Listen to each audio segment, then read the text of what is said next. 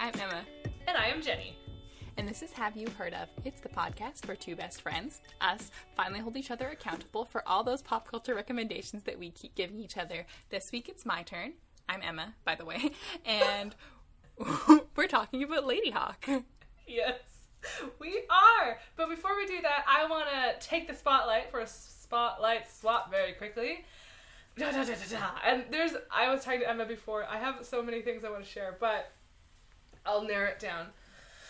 And there's a tickle in my throat. Okay. It's fine. We're fine. The first thing I want to share is picture frames.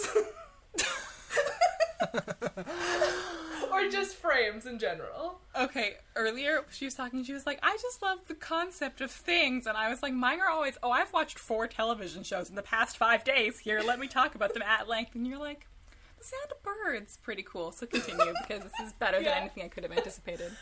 So picture frames. So if you hear my audio sounds a little different from the past, it's because I have moved. And so I'm in a different room. When I say moved, I've moved about 12 feet down the hall in the same house. But I've moved, and it's moving is hellish no matter what. I'm so proud that you did this in like 2 days. That's incredible. Thank you. And it's very thrilling. I have the bigger room. It's very spacious, very nice. But my audio may sound a little different.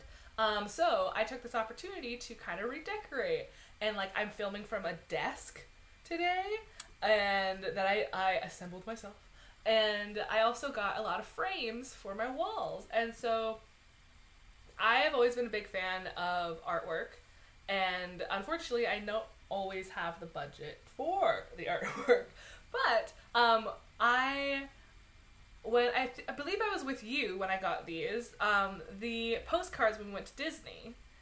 And there was these artworks that I loved. There was one, it's a bunch of dancers and their outfits are Disney park rides, and there's another when it is the cast of Up, but he's like standing and behind him is a bunch of picture frames, and I always wanted a wall like that, so I kind of started to do that, and I went and got frames for everything, and Emma got me a poster from when she got to see the McElroys live that I got framed, and there's just something about a frame that just makes everything come together and look more classy and nice and more refined and sophisticated, even though it's like photos of Disney stuff or like it's just makes things look nice, and I like it.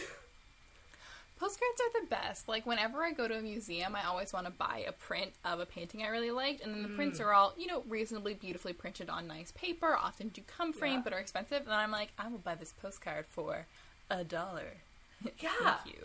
And then also, like, I love picture frames so much. My goal in life is to reach a level of financial stability where I can get some prints that I have professionally framed, because I have had, like, 2 things professionally framed in my life, and they look so good. When you have someone who knows about, like, mat size and how to, change the proportions in the frame so it looks best for where you're hanging it on the wall, and can, match the frame to the print to the mat, and you're just like, this looks so good. Right? Like, I have above my desk right now, I have Marvel Comics, the Marvel Comics first editions, and there's 6 of them, and my mom got it. Did they ever do this where you were living when, at, Save on Foods, they had, a picture, and it was, a raffle? And it was, Ducks Unlimited, auction. But in this case, your case, not ducks. And my mom won, well, she didn't win, she bought one of them, and I got it for Christmas, so I have that hanging, and I know what you mean by, it's professionally framed, the cardstock, the little plaque, everything is evenly spaced, and, looks way better than the ones I got frames from the dollar store, the thrift store, places like that, but it's still, it gives a little nice touch to it, so, if you want an artwork and you just kind of, put it, like posters on your wall, it doesn't really look the best, but when you put it in a frame, instantly it's like, ooh, this is nice. Do you have a Winners? Do you have a Winners in BC? We do. You should go to Winners. Winners has really good frames. I went to a Winners for the first... Okay, I, used to live really close to a Winners, and I would go in, no joke, every other day, because I was addicted to going to Winners, and I was spending way too much money, and I don't buy clothes at Winners, but I shop a lot at the Winners Homewares selection, not even at Home Sense, which is, the Winners Homewares spin-off, but the Winners Homewares aisle. Anyways, and then I cut myself off because I was like, I don't need this anymore. I have all the frames I need. But then On the weekend, I went back into a Winners because they opened up a Winners near me back in February that I hadn't been to yet. Ooh. And it was like, woo! Anyways, and they had beautiful frames, and Winners has really good frames, and I love Winners. It is my best friend, aside from you. Oh, thank you. I was like, ooh. Me and Winners have to have a chat. Yeah, so frames are great. And what one should I pick? Okay, my last one is the TV show Recess. And I love Recess so much. You can find all of the seasons. I think there's only 3 seasons, but each season has like 18 at least episodes, and each episode has like 2 stories in it, and they're only like 20 minutes long. So convenient. Like if you want to quickly eat something, you can play that. The storylines are quick, fun. A story, B story, interstitial. Yes, right? The character development. And it's, if you've never seen Recess, it's like it is advertised. It's a bunch of kids at recess, and I love the whole society based around Recess. Like they have like the king, and they have like the diggers, and they kindergartners. Have like, the kindergartners. They have Guru Kid, and who's the kid that sells the stuff? Pardon? Who's the kid that sells? Oh, I don't remember his name. Him. And there's also the one that has like the black and white hair, who's like the conspiracy theorist guy. He's always like, "That's what they want you to think." And they're like, "Oh, tell us what happened." It's just so much also fun. Also, Recess School's Out. Also, Recess School's Out, because Recess School's Out is an incredible theatrically released film that I do watch at least once a year, even though I've only seen a handful of Recess episodes. Hey, DJ, come back. Your mom's going to want to take your temperature.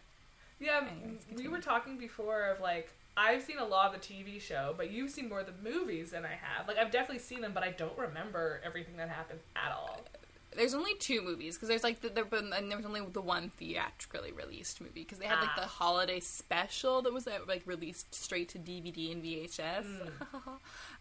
But Recess School's Out, I love so much, and everyone in my family could probably recite it from memory, because we all watch it a lot. Like, we're all very, very pro the Recess movie. Yeah. But now this makes me actually want to watch Recess. I love the dynamic of their friendships, and they all bring something different to the table. I love Mikey. Mikey is the sweetest person ever. And I also love Spinelli because she reminds me of me as a kid. I was very spunky, would have been and so cool. I could just lunge forward and guys would run away from me because I was the fastest. But yeah, if you've never seen Recess, please go and see it and just watch it. Watch a couple episodes. Yeah, it's a kids' TV show. Who cares? It's great. Do it. I eat very quickly. It doesn't mean I don't want to watch something for those, like, 4 minutes that I'm shoveling food into my mouth. Well, that's the problem. Sometimes I'm like, I want to watch something, and then, like, if it's a YouTube video, a lot of the ones I want to watch have to have subtitles, so I can't eat and focus, and sometimes I'm going to miss something, so then I can't do that, and then I can't watch, like, something that's, like, 30 minutes or an hour long, because I'm like, now this is an investment. I just want to eat something, and so within, like, 10, 12 minutes... I just want to eat something and silence my brain at the same time. Exactly. Yeah. It's very good. Tight. Okay. Shall we continue? Yes. I love how you're draped. Thank you. My sound quality might also be different, for better or for worse. We'll find out. I was Googling sound quality tips, and people were like, record in your closet, because your clothes will act as a natural, like, noise dampener.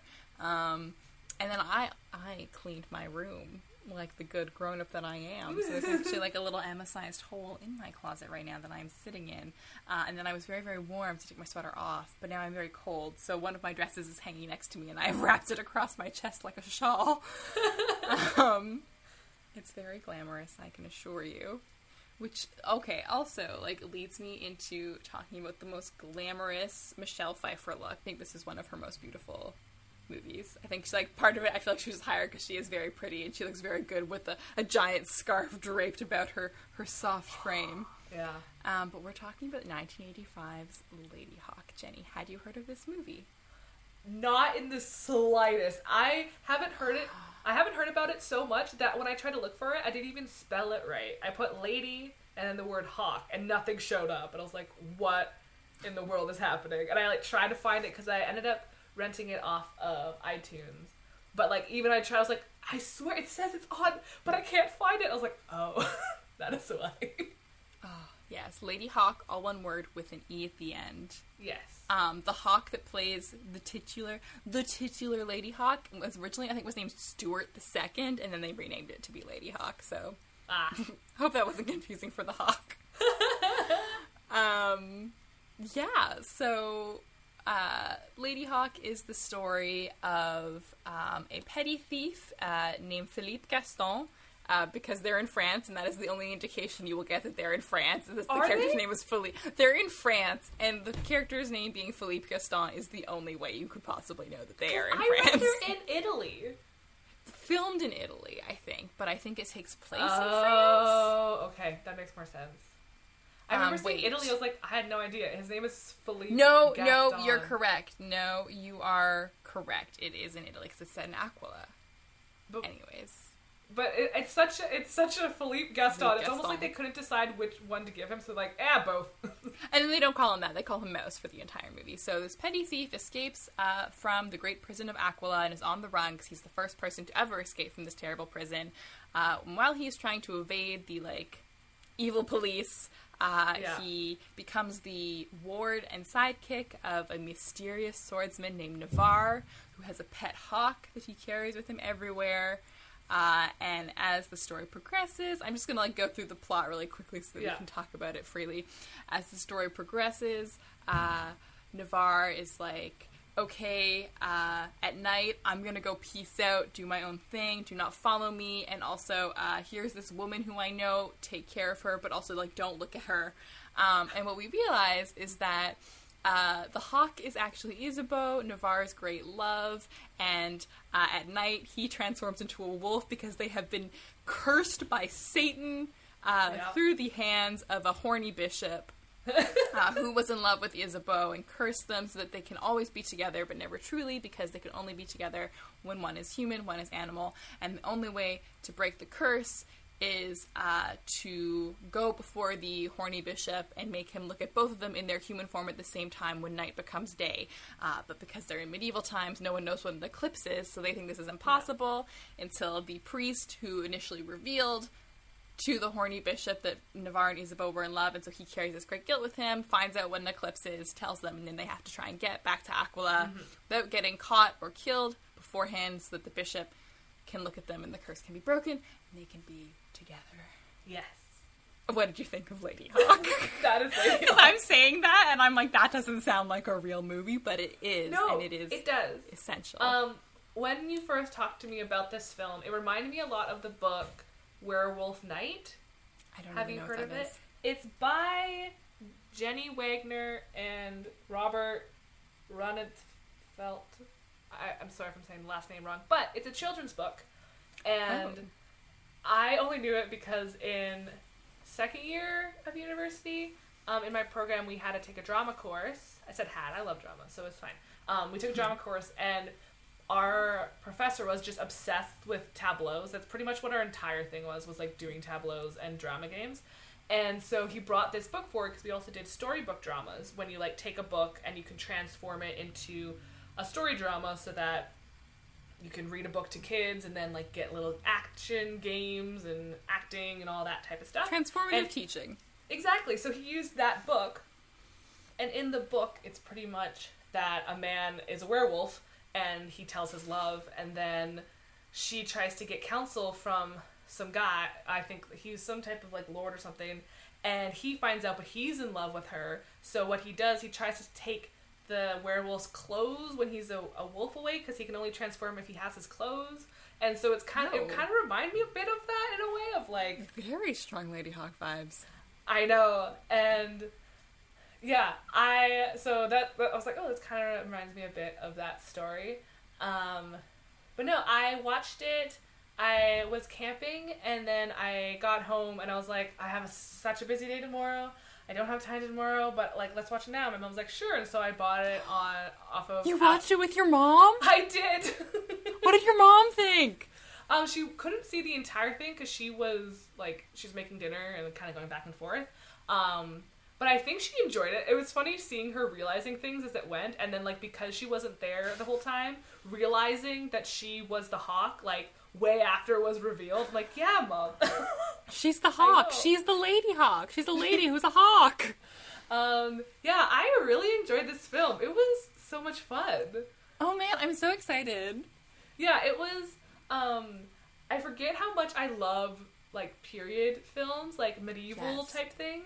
And as much as a lot of critics don't like it, or it's not historically accurate, I love, like, a weird mashup of, like, eras coming together. Yes. Okay, so this is part of a super specific genre that I like to call the pseudo-historical romance, where things are kind of historical, but kind of not, and also there's kind of a romance, but it's weird. So I would say, like, A Knight's Tale, Lady Hawk, Ever After. These are all, this is something I care about deeply and care for deeply, and so, yes. Right? And, like, I was reading a couple reviews, and a lot of people were, like, criticizing the music in it as it, like, doesn't fit. I'm like, dude, that was one of my favorite parts. I love, like, the intro. I was like, this is so much fun. This is so 80s. Oh my god, yes. It is the most 80s-tastic score. It is by a man named Andrew Powell. And there is a record store in Toronto that is very well known called Sonic Boom, and I would say easily 95% of my record collection comes from the dollar bin at Sonic Boom. I have, like, 3 albums I've ever bought at full price. Yeah. But I have Lady Hawk that I got for $1 on vinyl, and I did actually blast it nonstop this weekend while I was cleaning. It was like this and the Witness score, which is another great 80s synth, like, electric guitar score, and I was just like, woo! Save Michelle Pfeiffer, raise that bar, and clean that floor. It made it, like, it was a film that, like, could have, like, it did have some serious moments, but it wasn't taking itself too seriously at the same time, which I enjoyed. And it's just, like, a silly romance, but everyone taking it super seriously. This is my favorite thing. Like, this is, like, it's a movie where it doesn't have to be serious, but everyone is committed to doing the work. Yeah, and it's so, like, I always loved how I, like, wrote down that, like, Philippe just, like, stumbled upon this great, like, tragic love story, and he's just there along for the ride. He's kind of like the audience being like, what? Yes. Okay, here I am, sure. Like, he has no stake in the game, really. He's a great audience. Okay, also, Philippe, I feel like we should say, is played by a very young pre-Ferris Bueller Matthew Broderick. He's so little. Oh my God. He's so little. Like, he'd done War Games, and I think this was the second film he'd ever done. Like, he's so little, and he's so good. He's funny, he's charming. Like, you can see why, like, what niche he would kind of later fill in his career. Yeah. He's really good at, like, kind of casually breaking the fourth wall, because he does a lot of, like, praying to God. Yeah. But it's like he's talking to the audience, and then, like, every time something really emotional happens, it'll just cut to a close-up of his face, and he's crying. I was like, I get it. I know. His, like, arc of, like, he's escaping a prison that's inescapable, and I always laugh when things are like, this has never happened. I was like, well, there only needs to be one. There has to be a first, just means it hasn't happened. You're setting a very bad precedent for yourself. Yeah. And he's, like, talking to God. He's like, come on, like, I swear I'll never do anything bad again. And then he, like, gets out, and then he steals. He's like, okay. So we both knew I was lying. Yeah. I think what was the quote? Was like, but you know what a weak-willed person I am, so here you go. And his, like, Matthew has such a good job of playing, like, naive, confident, charming shitheads. It's so good. Oh my god, like, a lot of time that's, like, to his effect, where, like, you're like, you're, like, kind of a shithead, but I do want to like you, like, in Ferris Bueller, or, like, playing against it in, like, Election, where, have you ever seen Election? No. He plays a truly horrible person in Election, but it's, like, the movie's told from his point of view, and so when they originally filmed it, his character, like, doesn't get what he wants because he's a bad person, and then they actually had to change the ending a little bit because the audience was like, but it's Matthew Broderick, I don't want to watch Matthew Broderick fail, I like him, and you're like, he's a horrible person, but it's Matthew Broderick, so you're just like, it's Simba. Like, the characters he plays is a type of person that walks through life getting away with anything, like, because, like, he can just say something charming or, like, flash a smile, and you're like, he radiates little brother energy of, like, you scoundrel. You know? Rascal. Rapscallion. Right? And, like, he, like, escapes the prison, and he's like, yes, this is the best thing ever. And then he starts gloating, and then the guards are there. He's like, shit. I'm like, come on, man. I'm like, you shouldn't have talked about, oh, I just escaped from this prison. No. Broderick. Philippe Gaston. Yeah. Do you know the song Wuthering Heights by Kate Bush? Maybe?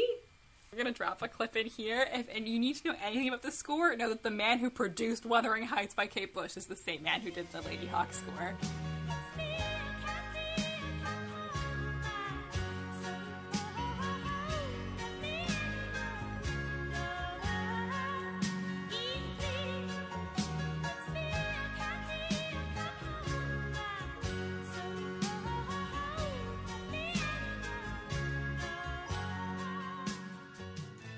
That is so bizarre because I know for a fact I've never heard that song before, but for some reason when I listen to it, I feel like internally I know this song because it sounds like every 80s song from like like a background of like a bar scene or something. Like,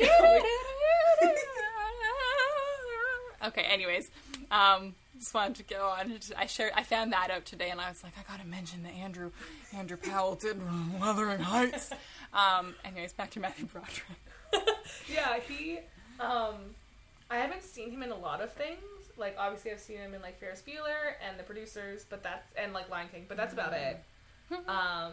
And yeah, I think he does such a good job. Like, I love the like breaking the fourth wall, but not breaking the fourth wall. Like his inner monologue, but it's outward is really cool. I like how they used it of him like speaking to God. He even has that quote of like, I speak to God all the time, sir, and Frank, like, but sorry, he has never mentioned you before. Like, it's just the humor of it. If he wasn't in that role, I feel like it would have been like a different film. For some people, may have been better for them, but I like that kind of.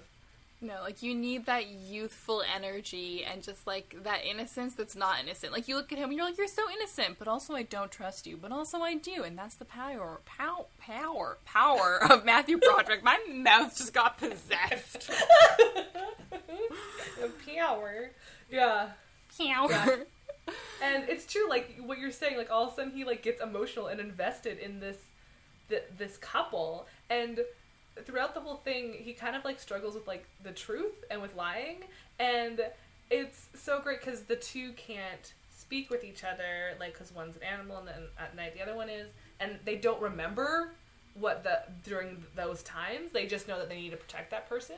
So they ask, like, oh, what did they say? And it's so interesting, like, he ships them so hard. Which of Art is about, like, they are so in love. I don't remember if it says how long they've been cursed, but they've been apart but together for years. And, like, they are both very isolated. It's like, even when they are in human form, they're not talking to anyone else. They're not talking at all. And so I think, like, they're both two people who have become very accustomed to saying very little. And I think it means a lot to me that Philippe looks at them and is like, I can't believe that I believe what's happening to me right now, but I can see that, like, you choose, like, love each other so deeply, because, like, why else would you, like, still be tormenting yourself like this and staying together instead of like, leaving? And so, like you said, like, he's lying, and so he's, like, telling Isabeau, also just love that her name is Isabeau. It's so good, Isabeau. He's telling Isabeau all these, like, romantic things that Navarre has said about her, when he's really said no such things. He's just been like, don't look at her. But then you see their face when he says it, and they're, like, so And happy. it's not really a lie. Like, Philippe becomes, like, their mouthpiece, where he's like, I'm someone who never stops talking, and you're two people who never talk. So let me say what you don't know how to. There's one thing he says when he says, like, he is telling Isabeau what Navarre has said, and in the quote it says, one day we will know such happiness as two people dream of but never do. And I was like, oh, yes, and like, if for people who have listened to past episodes, I usually, like, any romantic plot, I'm like, I don't see it, I don't get it. Emma, I saw it and I got it. So I was this like, is so validating. I was so nervous because I was like, this entirely rides on being deeply invested in a romantic couple you never see together except for one scene at the very end of the movie. Yes. But, like, it's so good, and it's just, like, Rutger Hauer is the, Rutger Hauer is the perfect casting choice for Navarre. Michelle Pfeiffer is so charismatic and beautiful and smart and clever, and it's just, like, you care about them, and so you care about their love. Yeah, and it's cool to see them as, like, they're together, but you see them as individuals at the same time. And, like, you see Isabeau, like, hunting for rabbits or, like, being busy doing other things. Like, she is surviving at night, and that's what she is doing. As a woman alone in medieval Italy. Right? And they're never in cities. They're always in, like, really sketchy inns in the middle of nowhere. Yeah. Like, the first scene of her when she, like, turns with the cloak, I'm like, oh my god, she's so pretty. Oh no. Oh, like, no. her cheekbones, and she's got this great, like, feathered pixie cut happening where it looks like she's a hawk that's been accidentally transformed into a woman. She's just like looks like ruffled but so refined at the same time. And they have that one scene where I just also love like Matthew Broderick or Philippe seeing her and is just being like, that's the most beautiful woman I've ever seen. She's so out of my league. But he's like, I am still going to shoot my shot. He instantly is just, like, so dedicated to her. And he's just like, I'm going to teach you how to dance. We're going to have a good time. I'm going to take care of you. I'm going to, like... And then he finds out that she's in love with Navarre. And he's like, awesome. I'm going to do anything for Navarre. Like, she is so... Someone who just, like, radiates kindness and beauty and devotion. I think, like, doesn't he say when he saw her, she looks like love? Like, she looks like the epitome of what love is. Oh, that's really good. And like, unfortunately in classic, like, movie fashion, like, the love interests age have a big gap, like, actors-wise. Oh, man. I didn't even think about that. What's the age gap? I think it's about 14 years difference. Yeah, that tracks. Because she's also really young in this. I think she was, like, 27, and he was, like, 44 or something. Rutger Hauer's 44 in this movie? I think so. Oh, my God. Yeah. That's wild. I could be wrong, but I remember Googling it and being like, this age No, difference. like, that tracks, because, like, I mean, I'm trying, like, he's famous for playing villains, so I'm like, he was the villain in Blade Runner, and then he appears in Batman Begins in 2005, where he would be, like, in his 60s. Yeah, that all tracks. Sorry, that's just hard for me to contemplate. Yeah. But it was also, I haven't seen a lot of films with Michelle Pfeiffer in it either, and I think I've only seen, like, Stardust and Hairspray. I say she had a really good year in 2007. And besides that, like, I haven't really seen her in a lot of things, so it was really cool to see her in this role, and you can just see, like, when they're finally reunited, you can just see the love in their eyes, and I'm like, and they just say each other's names. Oh gosh. Okay, before we talk about the end, one thing that I really like is also really dramatic, that is a really good scene, is like, the movie is pretty basic. Like, I said the whole plot at the beginning. It's just, like, them, like, Philippe meets them, finds out their story, they go find the priest, he tells them about eclipses, they go back. And, like, that's the whole thing. But you have, like, one really dramatic scene where the priest, like, or not the priest, the bishop, whose name I don't even know, but, like, he's a Frollo equivalent. Yes. I was like, this is so Hunchback of Notre Dame. This is very, like, Hellfire. Like, this is very much right, that. Like, he's obsessed with her, he's ashamed of how obsessed with her he is, so, like, no one can have her, blah, blah, blah. I think that's also part of why I love this movie, because, like, 13 years of Catholic school means I am, like, extremely into, like, the torture and romance inherent in Catholicism, and just, like, it's terrible. I know, but I love it. Also, as a child, because I did watch this movie when I was very little, like, didn't realize that it was, like, the bishop using the powers of hell to curse them, which is very scary. He's going straight to hell when he dies, and that's very scary. Okay, anyways, he sends, like, a hunter after them because he doesn't want them to be able to break the curse, and then they're, like, on the ice, and, Navarre is in wolf form and falls through the ice, and Isabeau's in human form and she's trying to get to him, and then, like, it's so scary. I'm so afraid also of just, like, falling through the ice in general, because you get so cold so fast, and it's so easy to get trapped, because, like, if you fall through the ice, like, a lot of times, like, the piece of ice that's broken will, like, snap back into place, and you're just trapped under there. It's terrifying. God, that's terrifying! And it's such a... I'm so afraid. And then Matthew Broderick is trying to save him, and, like, the wolf's freaking out, because it's a wolf, and it's, like, scratching him. And then also, like, you're talking about, like, how his character, like, has a really nebulous relationship with the truth. Like, the next morning, Navarre in human form is really mad because his sword has been lost. And he's like, what's the matter with you? And then sees, like, that Philippe is scratched, like, very badly, and this priest is like, he saved your life, you would be dead without him right now. And it's just like, but Philippe's not the one to tell him that. Like, Philippe, who never stops talking, is like, I'm not gonna play that card. I'm gonna just let you be angry, because you have so many good reasons to be angry. And also, like, there's some scenes, the Foley work in some of the, like, battle scenes are sometimes comical, because, like, things have changed since this has come out, but it's just like like, shing, huh, and then also, like, the transformations, like, make me laugh. I can't. It's like an Animorphs cover. It's so bad. It's like when there's the one scene when they, like, can almost touch but they can't, and I know it's supposed to be romantic, but, like, it made me feel, like, kind of uncomfortable. It just lasted, like, too long. It's really, like, weirdly sensual, and you're like, I don't know if I want to look at this, but I can't look away. It's very, like, someone figured out the cross-dissolve feature on PowerPoint, and they're like, we'll do that in a movie. A bunch of times. Yeah.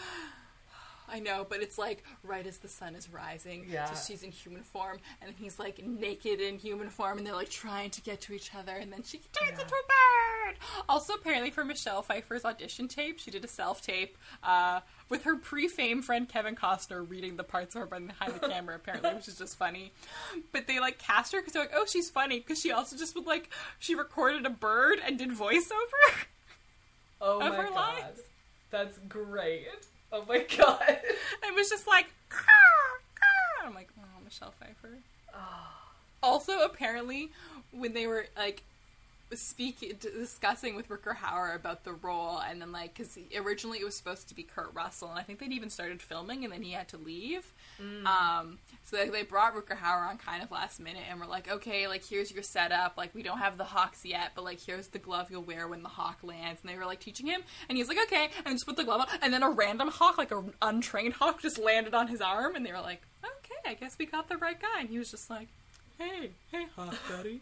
There were some moments in the film that I was very worried for the animal co-stars, like, in, like, the Breaking the Ice, I was like, that wolf, well, it was a dog, it wasn't an actual, well, I was like, I'm concerned for its safety. I'm sure it's fine, and regulations were fine, but I was like, it looks scared, and I was nervous for it. I mean, like, I know, like, they can't act, they're dogs, but I was like, I hope they're okay. I don't know about the dog. I did actually look up the hawk. There were 2 hawks that played Lady Hawk. One was named Gift, and one, as I mentioned, was originally called Spike 2 until he got renamed Lady Hawk. Or she got renamed. Gendering the birds. Sorry, birds. Anyways, they were 2 hawks, and one of the hawks just passed away a couple years ago. Oh. It passed away in 2014. It was born in 1979, and then the other one, I don't know when it was born, but it passed away in May 2007. So the hawks had good, long lives. Yes, that's good. I can confirm. They do say something about, like, wolves and hawks mate for life, like, those 2 species, not together, but, like, those 2 species are their mates for life. And I was like, is that true? So I did some research. Nature Corner with Jenny. And so wolves do. And then hawks, it depends on the type of hawk. And also, it depends on the circumstances, which is kind of funny. She is a red-tailed hawk. Yes. So red-tailed hawks do, which I do enjoy, their specific, or making sure it was that specific type of hawk. Because that type of hawk does. Oh. And it does say, depending on the circumstances, like, if they both go to the same breeding grounds every year and they're both there, then they'll stay with the same one. But sometimes if they're not there at the same time, they have to find someone else. But that specific breed does. So I was like, nice!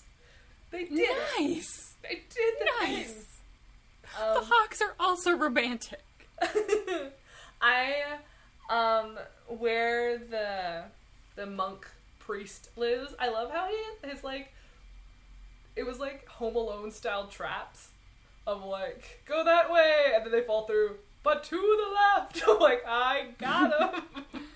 Yeah, the priest, I like the priest character. I feel bad because I can't remember his name as beyond Imperius. Imperius, yes.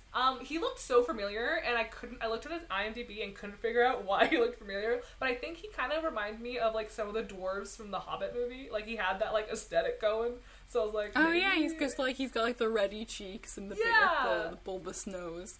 Yeah.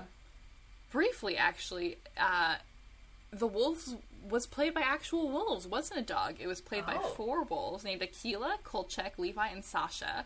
A quartet of melanistic black Siberian wolves. Ooh!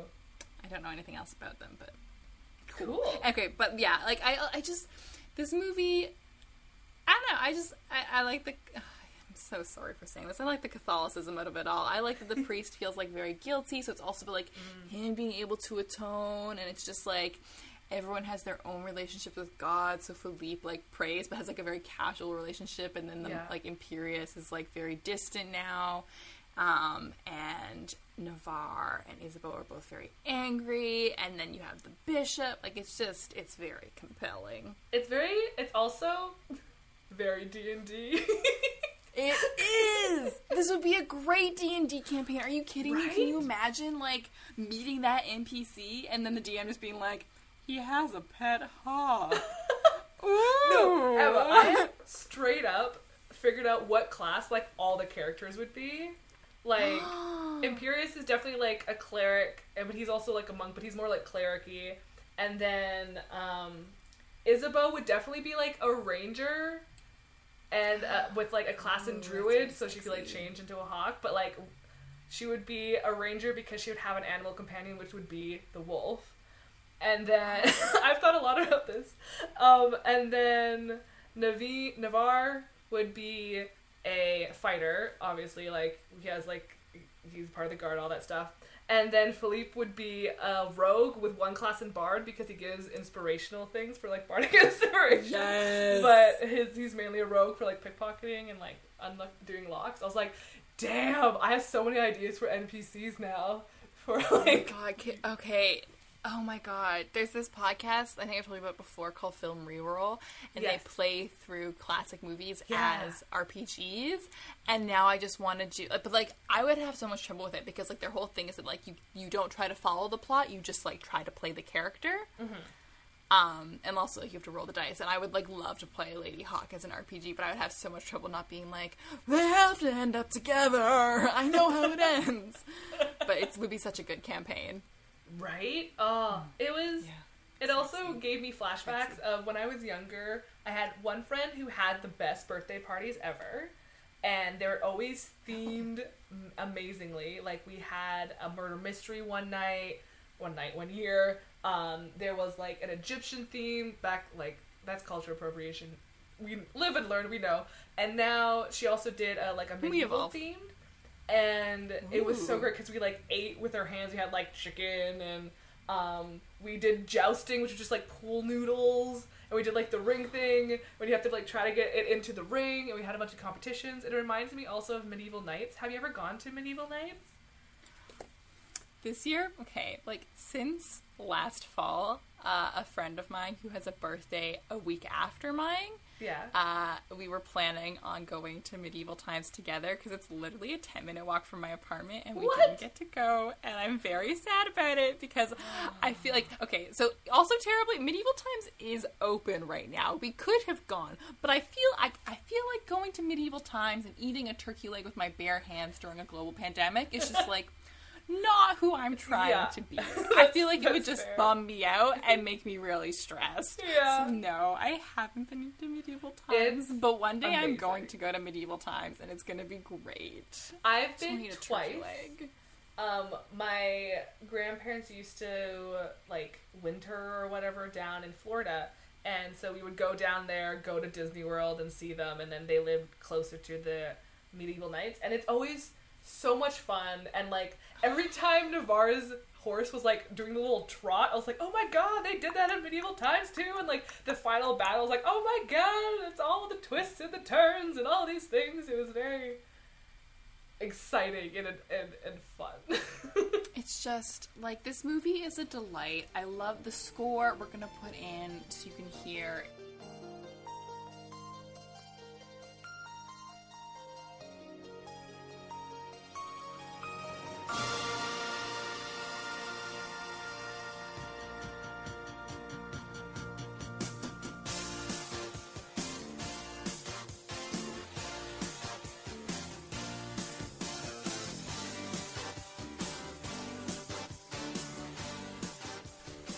Again, it's a very special movie. One thing I think, I have no facts to verify this. Okay. But I feel like part of what makes it so romantic and successfully romantic.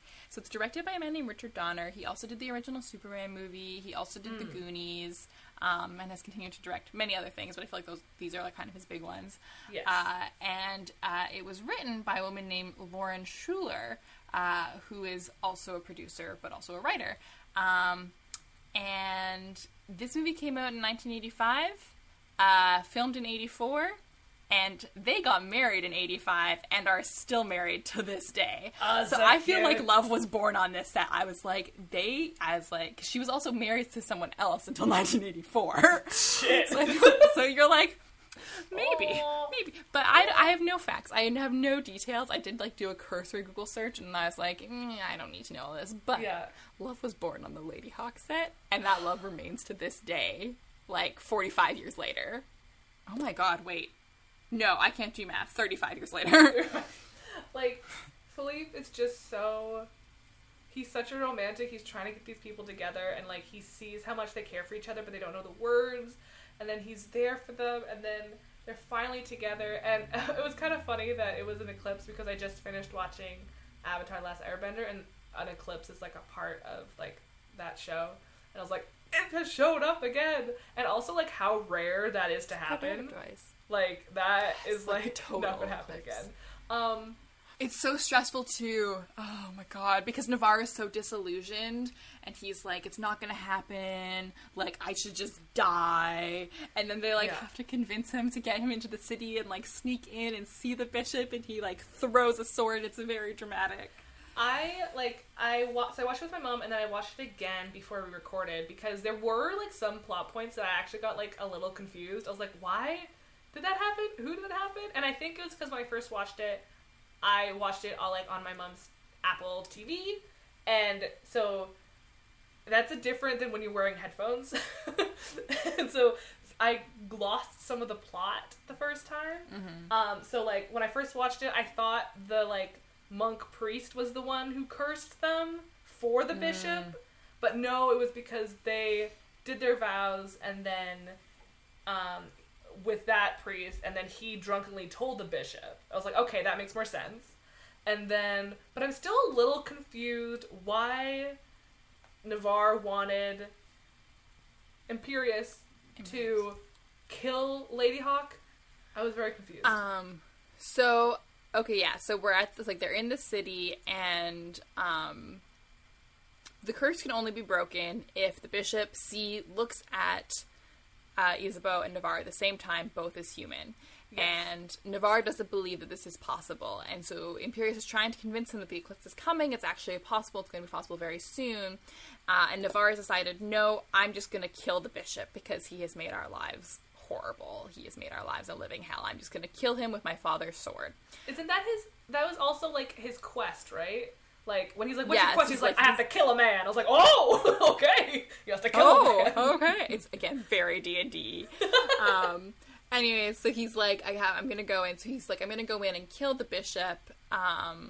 And then he makes this decision for Isabeau/Lady Hawk. But he's like, if I don't succeed, like, if you hear the bells, it means that the service is completed and I have failed in killing the bishop and I am dead. So if you hear the bells, it means I'm dead. You need to kill Isabeau so she doesn't have to live without me. And I'm like, don't make that decision for her, bro. Yeah, okay. Yeah. But it's just like it's the medieval stakes of it all. They have like an epic love, and anyways. But then like the bell goes. But of course, then Imperius doesn't kill her. Then she shows up as a human because the eclipse is happening, and it's very dramatic. And then she like has molted all of her feathers and drops them at the bishop's feet, and is like, "Look at me." And it's very good. The scene where she like holds up like the straps that she wears like the goggles and like drops it in front. I was like, yes. Bury him. And then they're like fully ready to just be like, we're so happy and in love, we are actually just gonna leave you to suffer in life. And then he tries to kill him, and Navarre's like, okay, never mind. Stab. Stab. And he has this like grand sword that like has jewels from like all of his different like ancestors. He's like, and this one will be mine. I was like, so you plan on not having any kids, or you're gonna have to add more hilts to this so that it's gonna be a really long sword. It's gonna be like the Stanley Cup, where like every 13 years they actually have to cut part of it off. I really enjoyed this film. Like, I enjoyed it more than I thought I would. Because, like, I usually struggle with, like, older films, just, like, with the quality that it is. But it can either do two things. Either one, I think it's, like, low quality, just because the quality of film now, like, just technology-wise is so different. Mm-hmm. Or I enjoy it a lot because it gives me nostalgia for, even though I haven't seen it, it, like, gives comfort in a way. So luckily it went that way. So that's good. It's so, I know, like, it's really good. And again, like, I think it's just very special. It's like, it's not a shame to be of its time. Like, I feel like a lot of times, like, you want to be, I'm saying the word time too much, you want to be timeless. And certainly there are styles that, like, always look good, music that always sounds beautiful, but it can make things, like, lose their edges and become less distinct. Whereas I think if this movie had just a generic orchestral score, or had, even though I love Kurt Russell, had like Kurt Russell the leading man, it would have been less special. And so, like, you have Rutger Hauer, who is this, like, rougher European type, which fits in the world of, he's Dutch. He ain't Dutch, he ain't much. Yes, hell yeah. I'm Dutch. I am not Dutch. I just respect Jenny. Thank you. And so, like, I think, like, letting this movie be of its time and letting the actors be who they are is just part of what makes this movie special and memorable 35 years later. Yeah, I think he does such a good job. Like, just even the way he speaks, I'm like, man, like, you're so regal and just so perfect in this role. He really is. And a lot of, like, he does have such a regal delivery, and so I think a lot of times in his career, he passed away a couple years ago, but a lot of times he's known for very, very famously playing, like, villains or very morally gray characters, and so it's nice seeing him in this, where you get to see, like, he's still this very rough edge, but, like, imperial character, but with so much love and goodness in him. I'm like, oh, Rutger Hauer, I actually love you. It took me years to realize kind of that he was, like, his character type was the bad guy, because this was the first thing I saw him in, so I was always really shocked when he played a bad guy. I was like, Rutger Hauer, no! And then everyone else around me would be like, what did you expect? Not this! Well, I thought, like, yeah, he played, like, when he was angry, or, like, when he was focused, you could see the seriousness in his face, but I thought, like, the more quieter moments were, like, his better acting, in my opinion, like, when he asked, like, oh, she spoke, and then he, like, puts his, like, the cloak around to sleep, and you can see, like, a faint little smile, or, like, when he's fighting in a church, and he realizes it's an eclipse, and you just see the panic and joy, but also, like, oh god, like, I need to stop this thing from happening, like, you saw the whole journey go through his face so quickly. I'm like, yes. There's this tweet I have mentioned before, and will mention again, that I saw, like, 4 years ago, where it's like, the only thing a movie has to do to get me to really care about it is have a man who knows how to look at his love interest properly. And and it's just, like, every time, and I'm like, that's not even how it was worded, but it's like, if he knows how to look at her right. And it's just, like, it is, like, in every interaction he has with anyone in the movie, like, with Isabeau, but, like, with Gaston, or with, why can't I remember the priest's name? Ignatius? Imperius? Imperius. Inferno. It's like, he, like, just has such intense eyes, and it's just like, you see his whole life and his whole thought process. He wears all of his expressions so plainly on his face. Yeah, like, every character that you meet, you can tell that that character is a person. Okay, let me describe this in a better way. You can tell that they have a whole life before this film, right? Yes. Like, sometimes you watch a thing and you're like, this is as if this one person has this one goal and they just kind of sit there and that's where they are. But you can see with all the main characters that there is some history, not just with the land that they're going by, but, like, the emotions that they've gone by, the tragedies that they've experienced, and, like, things they say, you can tell they have different inflections on different words, and you can see the pain of the past or the joy of the past. And I think, like, the acting is just, it's fun and, like, serious at moments, but it's also, like, lighthearting and fun to watch. It's fun to watch. It's like a good adventure. It's fun to watch. It's a wildly original story. I miss movies like this. Like, I wish movies like this still happened. Because it's just, like, it's also fun because it's, like, a good, like, mid-level budget. Like, Yeah. I feel like nowadays you have, like, indie movies and blockbusters, and you don't really have movies that exist in this middle budget range anymore. And I'm like, no, like, give people money to just, like, tell their story. I also like we talked about this type of film, like the pseudo-historical films, like Princess Bride, or, like... Also part of this genre. Like, Stardust, Right? they're all part of it. We're like, it's kind of historical. I love Stardust so much. Oh my god. But with a very modern voice. Oh my god, I love Stardust so much. Like, I wish actors could... Like, I don't even know what category it would be. I wish actors could get nominated for just, like, if you're in multiple movies a year and they're not, like, leading parts, but you get, like, you're the best actor this year because you were in 3 movies and they were all really good. Because, like, I would have given it Michelle Pfeiffer an Oscar for just existing in 2007 because she did Hairspray and Stardust, and what a double bill. So good. And such diverse characters. Oh my god.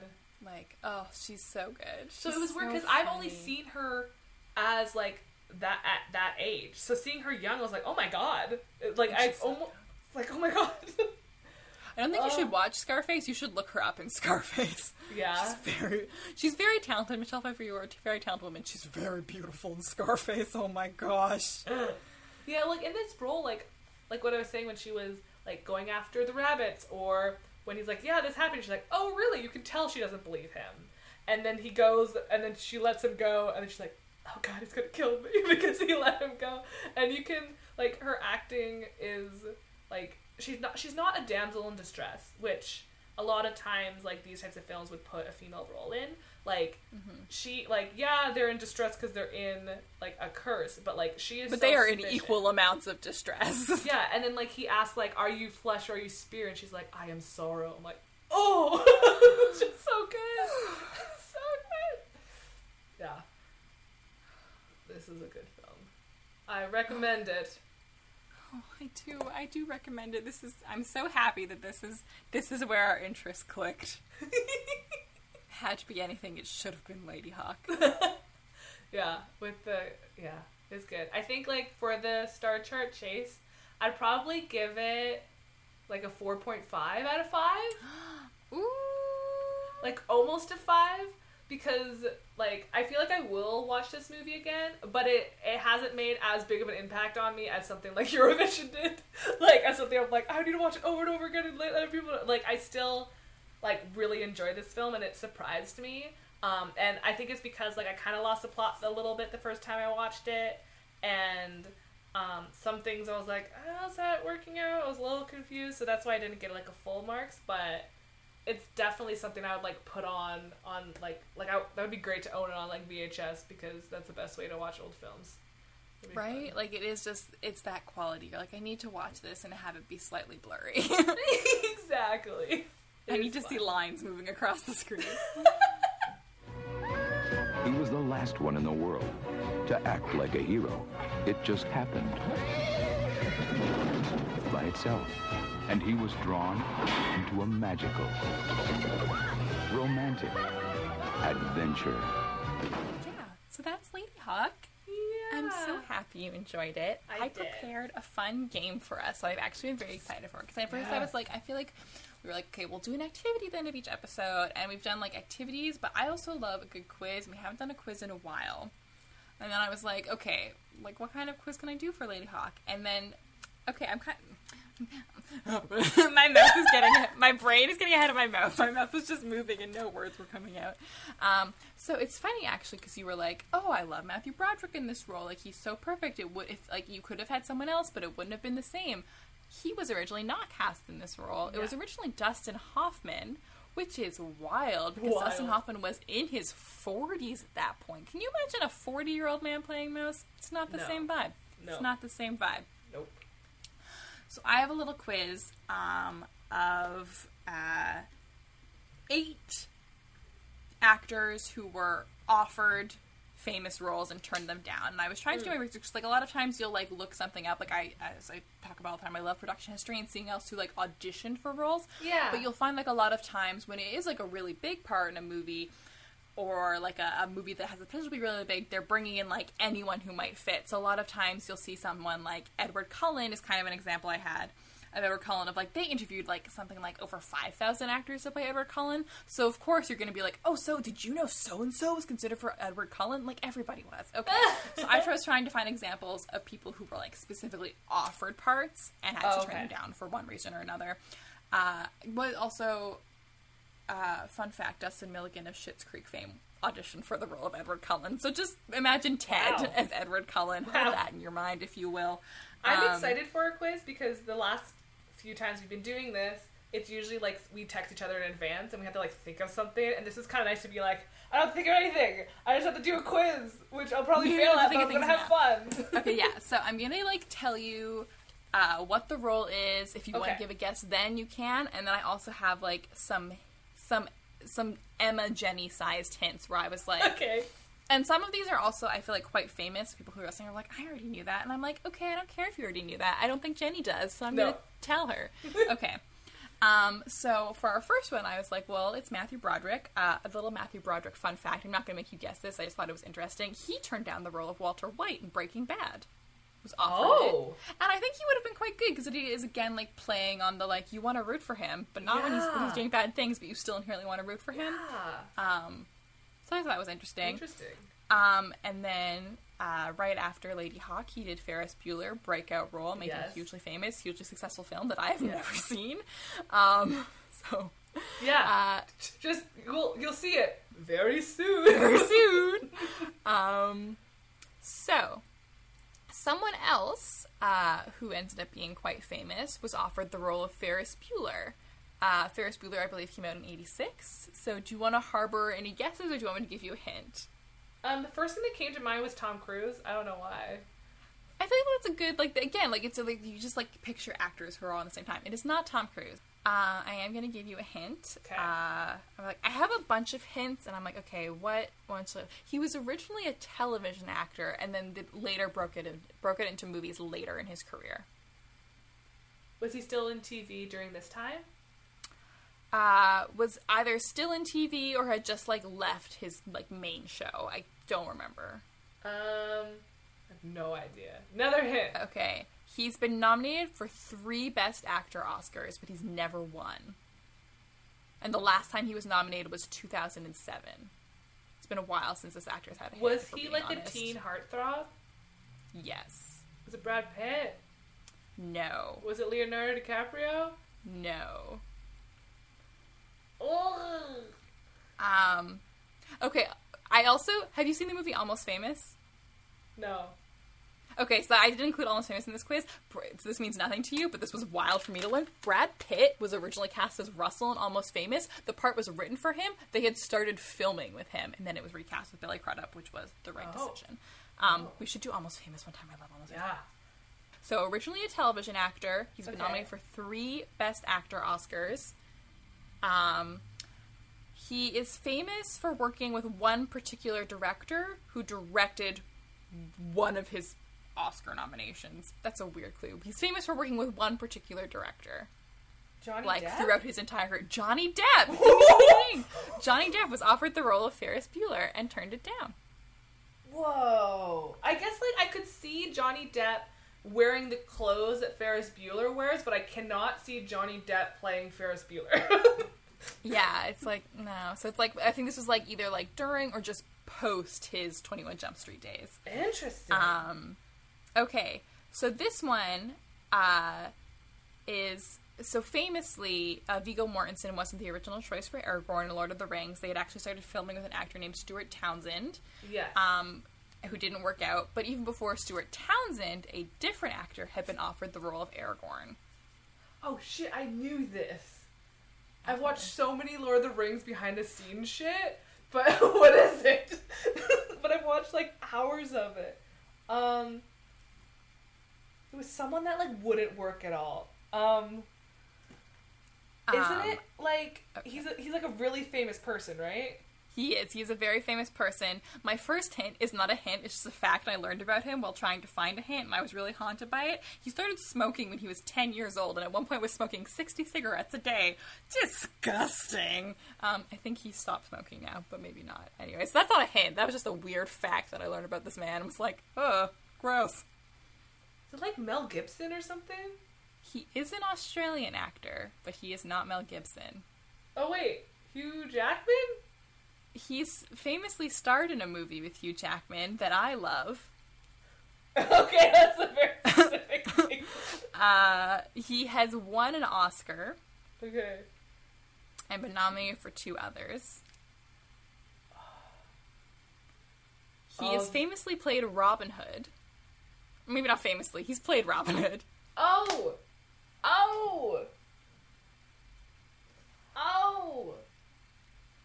What's his name?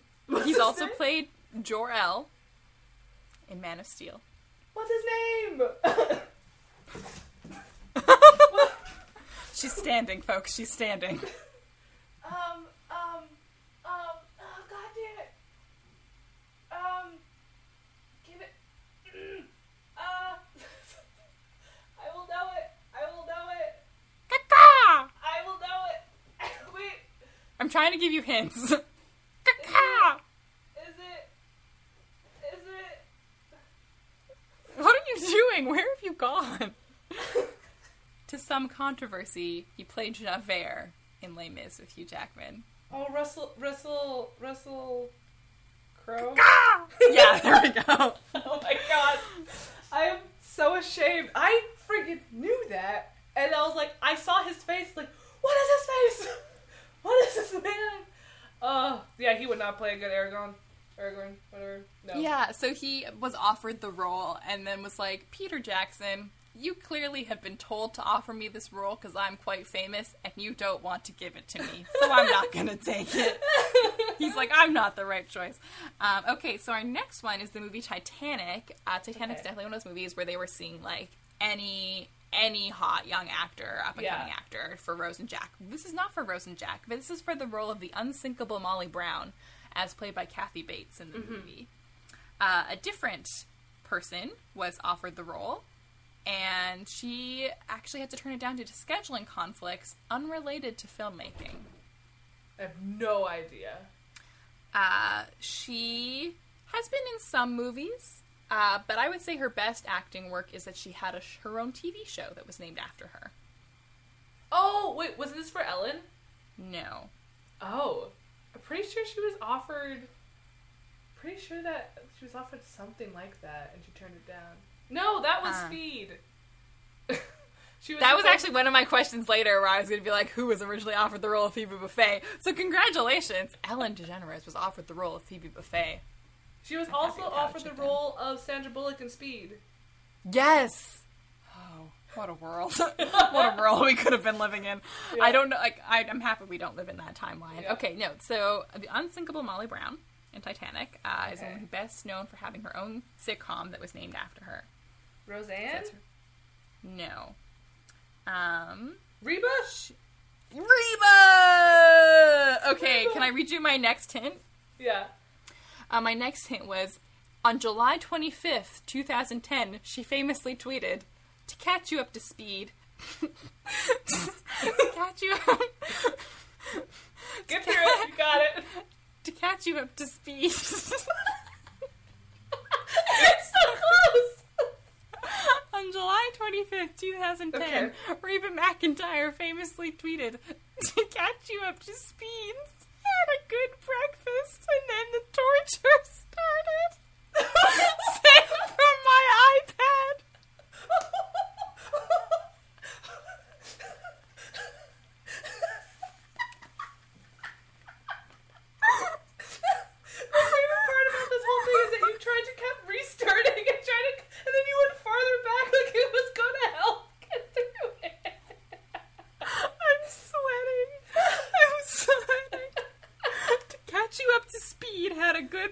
breakfast and then, or had a good breakfast and then the torture started, sent from my iPad. Reba McEntire, and I was like, this can't be a real tweet. It is. It's still on her Twitter. She's never deleted it. It's still there. Oh, wow. Reba's going through something. Reba's been through a lot, and also she's a Republican, so I'm really conflicted in what I'm feeling right now. You're like full on weeping. Just a girl crying in a closet, you know. About Reba McEntire. Okay. This actor was offered the role. This actor was offered the role of Forrest Gump. Oh. Do you want to hint or do you Tell want to me throw it more again? about this person. He was nominated for Best Actor at the Oscars the same year Forrest Gump came out and lost to Tom Hanks playing Forrest Gump. See, if I followed Oscars more, that probably would have been a big hint for me. But this means nothing. It depends on, like, how aware you are of movies that came out that year. I have no idea. I know, yeah. This actor, is best known, I would say, aside from his Oscar-nominated role in the 90s, is best known for movies that involve music and dancing. Hugh Jackman? No. He's also... John Travolta? Yes, my next clue is he's also a famous Oscar presenter. John Travolta turned down the role of Forrest Gump. Oh. It's so, like, it's very little when someone tells me it could have been this person. I'm like, oh yeah, they would have done a better job. Because you can't see the whole production together, usually. I know. I think Forrest Gump, like, hasn't aged super well, but it's still, people still watch it because public opinion of Tom Hanks is still so high, whereas, like, public opinion of John Travolta isn't, so I don't think he would have been just, like, the right fit for Forrest Gump in terms of longevity. I also didn't watch Forrest Gump, like, the entire film until I was looking grade 12. Same! People kept coming up to me and being like, I love you, Jenny, get it? I'm like, no, I don't No, get it. and also stop saying that, it's weird. Like, I love you, Jenny. I'm like, you don't. You're just quoting a movie I haven't seen. This is irrelevant. You've never seen... Okay, my next question was going to be about who was offered the role of Phoebe Buffay, which you already guessed. So instead we're going to go back to Edward Cullen for an anecdote, because I rewatched Twilight recently, and I was on Stephenie Meyer's website, because in the year of our Lord 2008, I did read every single piece of information she had on her website, because I was deep in my Twilight phase, and I remembered, like, oh, she had, like, had a whole fan cast while she was writing Twilight about who she wanted to play.